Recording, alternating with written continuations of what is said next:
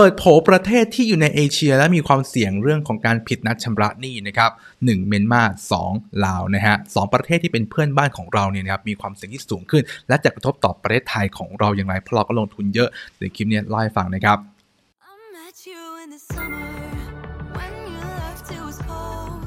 บสวัสดีเพื่อนทุกคนนะครับผมคิมฮะคุณอยู่กับช่องคิม Property Live ที่มาพูดคุยกันถึงเรื่องการเงินในโลกอนาคตไปด้วยกันครับใครชอบคอนเทนต์แนวนี้เนี่ยกดไลค์กดติดตามเอาไว้นะครับหรือว่าอยากจะสนับสนุนช่องนี้ผ่านการเป็นสมาชิกผ่านการเป็น Membership เองก็กดมาได้เช่นเดียวกันนะครับในคลิปนี้ชวนคุยเรื่องของประเทศเพื่อนบ้านเรานะฮะในแถบของเอเชียนี่เองที่เริ่มมีสัญญาณความเสี่ยงต่างๆนะครับจากทางนักวิเคราะห์นักวิจัยเนี่ยได้ออกมาเตือนอย่างต่อเนื่องนะครับว่ามีสิทธิ์ที่จะ default นะฮะหรือว่าผิดนัดชำระหนี้เนี่ยตามรอยของทางศรีลังกาไปครับบทวิเคราะห์นี้จัดทำโดย Economic Intelligence Unit นะครับซึ่งเป็นสถาบันวิจัยของ The Economist นั่นเองครับโดยเขาออกมาเตือนนะครับแล้วก็แสดงความกังวลเกี่ยวกับเรื่องของต้นทุนในการกู้เงินนะครับหรือว่าต้นทุนของเงินกู้ดอกเบี้ยที่เติบโตสูงขึ้นนั่นเองนะฮะบวกทั้งเนี่ยมีปัญหาเรื่องของการเติบโตของอินเฟลชันหรือเงินเฟ้ออย่างรวดเร็วด้วยครับและปัญหาต่างๆนานาเหล่านี้เนี่ยจะทำให้มีโอกาสนะครับในการผิดนัดชำระหนี้นะครับซึ่งก่อนหน้านี้เราเห็นว่าทางเมียนมานะครับก็ได้บอกว่าเฮ้ยจะไม่ทำการหรืองดชำระหนี้สินดอกเบี้ยต่างประเทศครับแต่ในฝั่งของประเทศลาวเนี่ยอาจจะยังไม่ได้เห็นประเด็นนี้นะครับแต่ทางนักวิเคราะห์เขาบอกว่าประมาณ4ปีครับลาวจะมีความเสี่ยงในการผิดนัดชำระหนี้เช่นเดียวกันครับซึ่งหากดูจากกราฟนะครับเรื่องของหนี้ต่อ GDP เนี่ยมีการเติบโตขึ้นมาทั้ง3ประเทศเลยนะครับสีเขียวนี่คือศรีลังกานะครับหลายคนทราบอยู่แล้วว่าเติบโตไปถึง 120% ต่อ GDP ครับและในฝั่งของเมียนมาหรือว่าทางลาวเนี่ยก็ค่อยๆเติบโตสูงขึ้นไปตามๆกันนะครับอย่างเช่นทางเมียนมาเนี่ยนะครับในปี 2020 เนี่ยมีหนี้สินต่อ GDP ประมาณแค่40เองก็ถือว่าไม่ได้เยอะนะครับแต่ดูเหมือนทิศทางเนี่ยก็จะเติบโตขึ้นไปประมาณ 70% ต่อ GDP ในอนาคตต่อจากนี้ครับในฝั่งของเราเนี่ยถือว่าหนักกว่านะครับเพราะล่าสุดเนี่ยนะฮะมีหนี้สินต่อ GDP เนี่ยเกือบ 100% เป็นที่เรียบร้อยแล้วนะครับจากเหตุการณ์ของศรีลังกาที่หลายคนได้ทราบกันนะครับหลายคนก็เริ่มมองหาว่าใครจะเป็นรายต่อไปนะใครจะมีความเสี่ยงในแถบเอเชียกันบ้างนะครับก็ต้องเรียกว่าเมียนมาแล้วก็ทางลาวเนี่ยถือว่าติดโผเลยครับแต่2ประเทศนี้ก็มีปัญหานะครับที่ค่อนข้างจะแตกต่างพอสมควรครับในฝั่งของเมียนมาเนี่ยก็มีปัญหาเรื่องของรัฐประหารถูกไหมครับมีเรื่องของความขัดแย้งสงครามกลางเมืองนะครับระหว่างผู้ประท้วงแล้วก็ทางรัฐบาลครับอีกทั้งเนี่ยประเทศยังถูกคว่ำบาตรด้วยนะฮะทำให้เม็ดเงินต่างๆนามีการไหลออกนะครับเศรษฐกิจในประเทศเนี่ยต่างติดขัดครับการค้าขายการส่งออกการนำเข้าอะไรก็จะมีปัญหาไปทั้งหมดเลยครับส่วนในฝั่งของลาวนะครับก็เงินเฟ้อตัวเลขเนี่ยค่อนข้างสูงขึ้นมากนะครับบวกกับค่าเงินกีบที่อ่อนอย่างรวดเร็วนะฮะแล้วก็เริ่มขาดแคลนพลังงานครับมีบทความหนึ่งของดร.นิเวศนะครับท่านได้เล่าถึงบทเรียนว่าศรีลังกาเมียนมาลาวเนี่ยทำไมประเทศถึงล้มละลายครับซึ่งท่านดร.นิเวศเนี่ยก็เป็นกูรูคนหนึ่งในโลก VI นะครับนักลงทุนสายคุณค่านะท่านได้มาเปรียบเทียบนะครับเรื่องของประเทศ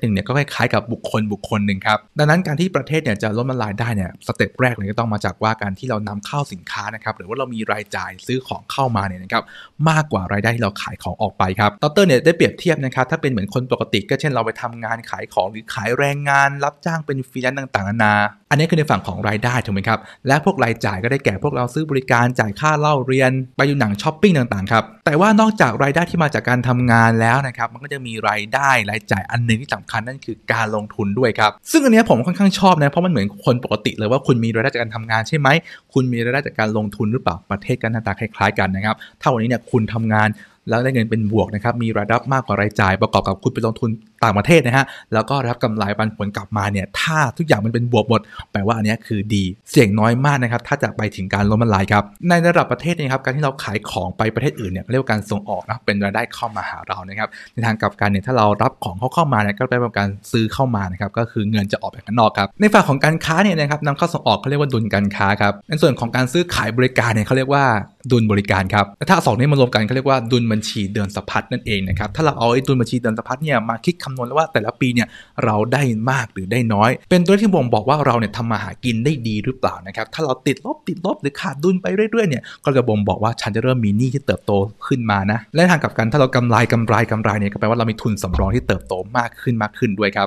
บซึ่งผมว่าประเด็นเรื่องของการได้ดุลขาดดุลเนี่ยหลายคนจะพอเห็นภาพนะครับแต่อีกมุมนึงที่ผมรู้สึกว่าน่าสนใจนะครับนั่นคือการลงทุนครับการลงทุนเนี่ยมันเป็นแหล่งนึงทำให้เม็ดเงินเนี่ยครับมีการไหลเข้าไหลออกหรือเปลี่ยนแปลงไปนะครับซึ่งนี่เปรียบเสมือนเป็นสภาพคล่องนะครับในบุคค คธรรมดาเนี่ยถ้าแบบดีๆเงินไหลออกอย่างรวดเร็วเนี่ยนะครับขาดสภาพคล่องหมุนเงินไม่ทันเนี่ยมันก็ล้มละลายได้เช่นเดียวกันครับดังนั้นหากเอาไอเดียนี้ของดร.นิเวศน์นะครับมาเปรียบเทียบในฝั่งของเมียนมาเนี่ยนะครับจะเห็นภาพว่าเมียนมาเนี่ยก็ไม่ได้มีการห้ามนะครับการนำเข้าสินค้าครับเพื่อที่จะรักษาทุนสำรองของตัวเองนะครับไม่ให้ไหลออกไปนะครับอย่างจำได้ใช่ไหมที่เราพูดไปกันข้างต้นว่าถ้าวันนี้ประเทศนำเข้าสินค้าเยอะเนี่ยก็เหมือนกับการบริโภคเยอะนะครับและทั้งหมดนั้นคือรายจ่ายถ้าติดลบไปเยอะทำให้ทุนสำรองเขาเนี่ยลดลงครับซึ่งในฝั่งของเมียนมาเนี่ยนะครับก็เรียกว่ามีการขาดดุลบัญชีเดินสะพัดล่าสุดเนี่ยนะครับประมาณ 1.1% ครับเพราะว่ามีปัญหาเรื่องของหนี้สินเนี่ยที่ต้องจ่ายเงินคืนเจ้าหนี้มากขึ้นด้วยนะครับประกอบกับว่าการท่องเที่ยวเนี่ยในประเทศเนี่ยก็ชะงักชะงันหลังจากการเกิดของโควิดครับพอขาดดุลไปเรื่อยๆนี่นะครับตัวทุนสำรองก็น้อยลงไปด้วยนะครับดังนั้นเนี่ยก็เลยทำการห้ามนะครับนำเข้าสินค้าฟุ่มเฟือยเนี่ยจะเป็นพวกรถยนต์รถหรูต่างๆนานาพวกนี้ครับก็ถือว่าเป็นการรัดเข็มขัดนะครับเพื่อจะรักษาเงินตรงนี้ให้มีมากขึ้นด้วยครับอย่างแรกนะครับมีการขาดดุลนะและอย่างที่2ของเมียนมานี่คือมีเม็ดเงินไหลออกหลังจากการถูกคว่ำบาตรครับและล่าสุดนะครับค่าเงินจ่ายของเมียนมาเนี่ยถือว่าอ่อนค่าในบริการเหมือนกันครับก็สาเหตุจากการที่เงินทุนไหลออกนะครับประเทศขาดความเชื่อมั่นครับพอค่าเงินอ่อนเนี่ยครับตัวเลขเงินเฟ้อในประเทศเนี่ยก็เติบโตสูงขึ้นด้วยครับซึ่งหลายคนก็ทราบนะครับพอเงินเฟ้อมันสูงในการทำธุรกิจประกอบการภายในประเทศเนี่ยนะครับมันก็จะชะงักชะงันแล้วก็กิจกรรมทางเศรษฐกิจเนี่ยก็จะมีการติดขัดอีกด้วยนะครับดังนั้นหากดูจากภาพรวมเนี่ยเมียนมาค่อนข้างน่าเป็นห่วงนะครับก็มีการคาดการณ์ว่าจะดำเนินไปตามทางศรีลังกาไปหรือเปล่าครับแต่ก็ต้องยอมรับว่าประเทศไทยเนี่ยครับมีการลงทุนในเมียนมาค่อนข้างเป็นตัวเลขที่น่าสนใจนะครับประเทศไทยเป็นประเทศอันดับ5นะครับที่มีการลงทุนในเมียนมาสูงที่สุดครับดังนั้นพอมีข่าวการมาของการระงับชำระหนี้ต่างประเทศของเมียนมาเนี่ยนะครับทำให้กลายเป็นเรื่องใหญ่พอสมควรเลยนะเพราะธุรกิจไทยเนี่ยมีความเกี่ยวข้องกับเมียนมาอย่างแน่นแฟ้นพอสมควรครับซึ่งถ้าดูเรื่องของด้านการค้านะครับกระทรวงพาณิชย์เนี่ยบอกว่าในปี2564เนี่ยการค้าไทยกับเมียนมาอยู่ที่ประมาณ2.26 แสนล้านบาทครับโดยเฉพาะ5เดือนแรกของปี2565นะครับเติบโตประมาณ 1.18 แสนล้านบาทหรือเติบโตประมาณ 32% เลยครับแปลว่าธุรกิจไทยกับเมียนมาเนี่ยก็มีการโคกันตลอดเวลาอยู่แล้วนะครับแต่ในฝั่งของด้านลงทุนเนี่ยก็เม็ดเงินไม่แพ้ชาติอื่นๆเลยคือเป็นอันดับ5นะครับได้แก่ทางปตทครับโอสถสภาส่วนใหญ่จะเป็นพวกอุปโภคบริโภคนะครับแล้วก็เป็นพวกโครงสร้างพื้นฐานครับซึ่งถึงแม้ว่าบริษัทใหญ่ๆจะออกมาบอกนะครับว่าตัวเองเนี่ยไม่ได้มีความเกี่ยวข้องหรือว่าเป็นสัดส่วนที่น้อยมากเลยนะเรื่องของการค้าที่ทางเมียนมาเนี่ยนะครับแต่ก็ต้องยอมรับว่าก็มีผลลบมาทางพวกเขาเช่นเดียวกันครับถัดมาในฝั่งของลาวบ้างดีกว่านะครับซึ่งลาวเนี่ยเราก็ทราบกันอยู่แล้วว่ามีหนี้สินที่ค่อนข้างสูงนะครับจากการทำโครงสร้างพื้นฐานรถไฟความเร็วสูงที่มาจากทางฝั่งจีนคุณหมิงนะครับทำให้มีหนี้ต่อ GDP เนี่ยพุ่งไปเกือบ 100% ต่อ GDP เชียวนะครับโดยจากรายงานปีที่แล้วเนี่ยตัวเลขของการกู้เพื่อทำพวกทางรถไฟนี่นะครับประมาณ 5.9 บิลเลียนนะครับหรือประมาณเกือบ 6,000 ล้านเหรียญเลยทีเดียวที่ต้องกู้เงินก้อนนี้มาจากทางจีนครับและเนื่องด้วยนะครับเกิดเหตุการณ์เรื่องของราคาน้ำมันที่ค่อนข้างสูงไปทั่วประเทศทั่วโลกเนี่ยนะครับทำให้ประเทศที่แบบว่าอ่อนแอด้านพลังงานเองก็ตามหรือแม้กระทั่งต้องใช้เงินเนี่ยนะครับในการซื้อน้ำมันจากต่างชาติเองก็ตามเนี่ยกระทบอย่างหนักเลยนะครับซึ่งหากเราได้ยินเรื่องราวของศรีลังกาก็จะรู้ว่าทุนสำรองเขาเนี่ยค่อนข้างร่อยหรอนะครับไม่มีเงินไม่ทั้งซื้อน้ำมันด้วยซ้ำทำให้พลังงานในประเทศเนี่ยขาดแคลนครับเราเนี่ยจะคล้ายๆศรีลังกาตรงนี้นะครับนั่นคือค่าเงินกีบเนี่ยที่อ่อนแออย่างรวดเร็วเนี่ยนะครับจากช่วงปีที่แล้วเนี่ยนะครับประมาณอยู่ที่ 9,500 กีบต่อ1 US ดอลลาร์นะครับปัจจุบันเนี่ยอยู่ที่ประมาณ 15,000 แล้วครับพอเงินกีบของเราเนี่ยอ่อนค่านะครับทำให้ต้นทุนเรื่องของการนำเข้าพลังงานนำเข้าน้ำมันจากต่างชาติเนี่ยมันก็สูงขึ้นด้วยครับก็เรียกว่าราคาน้ำมันแพงอยู่แล้วแต่มันแพงเป็น2เด้งเพราะว่าเงินของเรามันอ่อนลงครับปกติประชาชนของเราเนี่ยครับก็มีรายได้ที่ไม่ได้สูงอยู่แล้วนะแต่พอน้ำมันเนี่ยแพงแบบ 40-50 บาทเลยเนี่ยต่อ1ลิตรเนี่ยนะครับต้นทุนครองชีพเขาสูงมากเมื่อเทียบกับรายได้ที่แบบไม่ได้สูงตามเนี่ยทำให้ประชาชนเนี่ยก็ค่อนข้างเจ็บอักเลยครับเจว่าโดน2มุมนะครับนั่นคือเรื่องของหนี้สินนะครับที่มีมากมายด้วย2ครับเรื่องของเงินเฟ้อนะครับเรื่องของราคาพลังงานที่เติบโตขึ้นเศรษฐกิจก็ชะงันครับจากการรายงานเนี่ยบอกว่าตอนนี้ลาวกำลังเผชิญหน้ากับหนี้ก้อนโตประมาณ 1.45 หมื่นล้านนะครับและครึ่งนึงเนี่ยเป็นหนี้ที่มาจากทางประเทศจีนครับมีรายงานว่าลาวเนี่ยกำลังเสี่ยงผิดนัดชำระหนี้มูลค่าหลายพันล้านดอลลาร์เลยนะครับและในขณะที่เงินสำรองของประเทศเนี่ยนะฮะมีไม่มากนะครับซึ่งลาวเนี่ยมีความสัมพันธ์กับไทยค่อนข้างดีมาโดยตลอดนะครับก็คือลาวเนี่ยเป็นประเทศที่ไม่ได้มีทางออกทางทะเลนะครับดังนั้นเนี่ยก็ต้องการพื้นที่ที่มีทางออกทางทะเลหนึ่งในนั้นก็คือไทยแลนด์นี่เองเนาะทำการค้าขายกันมากว่า70ปีครับซึ่งในปี2564นะครับการค้าบริเวณชายแดนลาวกับไทยเนี่ยเขาเรียกว่าสูงสุดเป็นบริการอยู่ที่ประมาณ 197,000 ล้านบาทครับนั้นหากมองในจุดนี้ นี้เนี่ยจะคล้ายๆกับทางเมียนมาเหมือนกันที่ไทยก็ลงทุนเยอะนะครับแล้วก็มีการค้าขายค่อนข้างเยอะด้วยลาวก็เช่นเดียวกันที่ไทยก็มีความสัมพันธ์มีการค้าขายซึ่งกันและกันมีการลงทุนซึ่งกันและกันครับในฝั่งของบริษัทไทยหรือว่านักลงทุนไทยเนี่ยก็เห็นช่องว่างนะครับในการที่จะเข้าไปลงทุนในเพื่อนบ้านต่างๆนานาเนี่ยก็เลยเข้าไปทำธุรกิจประกอบการอะไรก็เยอะแยะดังนั้นเนี่ยพอ2ประเทศเพื่อนบ้านเราถ้ามีปัญหาตรงนี้นี่นะครับก็จะค่อนข้างกระทบไม่โดยตรงก็โดยอ้อมครับซึ่งจริงอยู่ว่าวันนี้เนี่ยไทยอาจจะไม่อยู่ในประเทศที่เป็นกลุ่มเสี่ยงในการล้มละลายในการผิดนัดชำระหนี้นะครับแต่ต้องยอมรับว่าเราก็อยู่ในภูมิภาคที่ใกล้เคียงกันครับพอมีประเทศหนึ่งเริ่มโซเซเนี่ยนะครับมันก็จะมีโดมิโนเอฟเฟกต์หรือว่าผลพวงแล้วกันอย่างน้อยก็เป็นการที่แบบผิดนัดชำระหนี้ในฝั่งของเจ้าหนี้ในไทยครับหรือว่าคู่ค้าของนักธุรกิจในไทยเนี่ยก็จะเริ่มที่จะขาดหายไปการส่งออกที่เราเคยได้รับรายได้จาก2ประเทศนี้เนี่ยครับอาจจะต้องหายไปด้วยครับมันก็เหตุการณ์โดมิโนที่เกิดขึ้นในอดีตนะครับเช่นต้มยำกุ้งของไทยปุ๊บเนี่ยมันเกิดขึ้นปุ๊บมันก็เริ่มลามไปที่อื่นจนถึงอเมริกาเลยครับคราวนี้ก็เหมือนกันว่าถ้าวันนี้เนี่ยรอบๆข้างๆเราเนี่ยเริ่มที่จะมีการล้มไปบ้างอะไรบ้างเนี่ยมันจะกระทบต่อไทยมากน้อยแค่ไหนก็ต้องระวังนะครับมาดูในฝั่งของประเทศไทยกันบ้างดีกว่านะครับในมุมมองของดร.นิเวศน์เนี่ยก็ได้พูดถึงปี 40 ครับบอกว่าปีนั้นเนี่ยนะฮะประเทศไทยเนี่ยมีทุนสำรองเนี่ยที่จะสามารถนำเข้าสินค้าได้ประมาณ7 เดือนครับก็เหมือนกับว่าเรามีเนี่ยเงินเก็บนะครับที่จะอยู่ได้โดยที่ไม่มีรายได้ถึง7 เดือนเลยนะครับดร.นิเวศน์ท่านบอกว่าให้จริงก็เป็นตัวเลขที่ค่อนข้างสูงแล้วก็น่าสนใจครับแต่ที่น่าสนใจกว่านั้นนะครับก็คือประเทศไทยเนี่ยมีการขาดดุลทางการค้าตั้งแต่ในปี 2535 ถึง 2539 นู่นเลยครับหลายคนก็สงสัยว่าทำไมถึงขาดดุลเพราะประเทศเราก็เติบโตสูงถึง 7% ถูกไหมครับดร.นิเวศน์เล่าให้ฟังว่าการขาดดุลเนี่ยเกิดจากการที่เรานำเข้าครับเพราะประเทศเราเนี่ยเติบโตเร็วก็จริงครับแต่ว่าเราต้องนำเข้าพวกเครื่องจักรซึ่งเป็นการลงทุนนะครับเร่งการผลิตต่างๆและเครื่องจักรเนี่ยก็แพงมากทำให้เกิดการขาดดุลมาครับแต่ถึงแม้จะขาดดุลมากนะครับแต่เราก็เติบโตมากเช่นกันจึงดึงดูดเม็ดเงินจากชาวต่างชาติได้ทำให้ได้ดุลในส่วนของเงินทุนตรงนี้ครับเพิ่มขึ้นทุกๆปีครับนั่นจะเห็นว่าในฝั่งของดุลการค้าเนี่ยเราเสียนะครับแต่ว่าเราก็ต้องเสียทุนสำรองไปถูกไหมแต่มีเงินจากลงทุนภายนอกเนี่ยเข้ามาในประเทศก็ทำให้ตัวทุนสำรองเราดูเฟื่องฟูนะครับแต่พอมันเกิดเหตุการณ์ปี 40 เนี่ยทุนสำรองเนี่ยนะครับโดนดึงออกหมดเลยฮะทำให้ตรงนี้ขาดสภาพคล่องแล้วก็นำไปสู่การเจ๊งการล้มในที่สุดครับซึ่งหากมองในปี 2565 หรือในปีนี้นะครับเศรษฐกิจและการเงินของเราเนี่ยครับประเทศไทยเนี่ยดูเหมือนจะเข้มแข็งมากกว่าครั้งใดในประวัติศาสตร์เลยนะครับถึงแม้ว่าตอนนี้เนี่ยการเติบโตของเศรษฐกิจจะเป็นช่วงที่อ่อนแอนะครับก็แทบจะไม่ค่อยเติบโตสักเท่าไหร่ครับแต่ว่าตอนนี้เนี่ยเงินสำรองของไทยเนี่ยนะครับสูงถึง 240,000 ล้านเหรียญเลยครับก็เรียกว่านำเข้าสินค้าได้ถึง1ปีเลยนะฮะกล่าวคือเมื่อเทียบกับตอน 40 เนี่ยนั้นได้แค่7 เดือนแต่นี่ได้ถึง1ปีครับและเรื่องของการได้ดุลการค้าเนี่ยไทยได้ดุลมาโดยตลอดนะครับจนกระทั่งเกิดโควิด -19 เนี่ยนะครับจึงขาดดุลครับแต่จุดหนึ่งที่ดร.นิเวศน์เนี่ยให้ความกังวลและกันนะครับนั่นก็คือการที่เศรษฐกิจไทยเนี่ยเริ่มโตช้าแล้วนะครับความสามารถในการแข่งขันเนี่ยเริ่มที่จะลดลงมาตั้งแต่10 ปีที่ผ่านมาแล้วมันไม่เหมือนกับตอนปี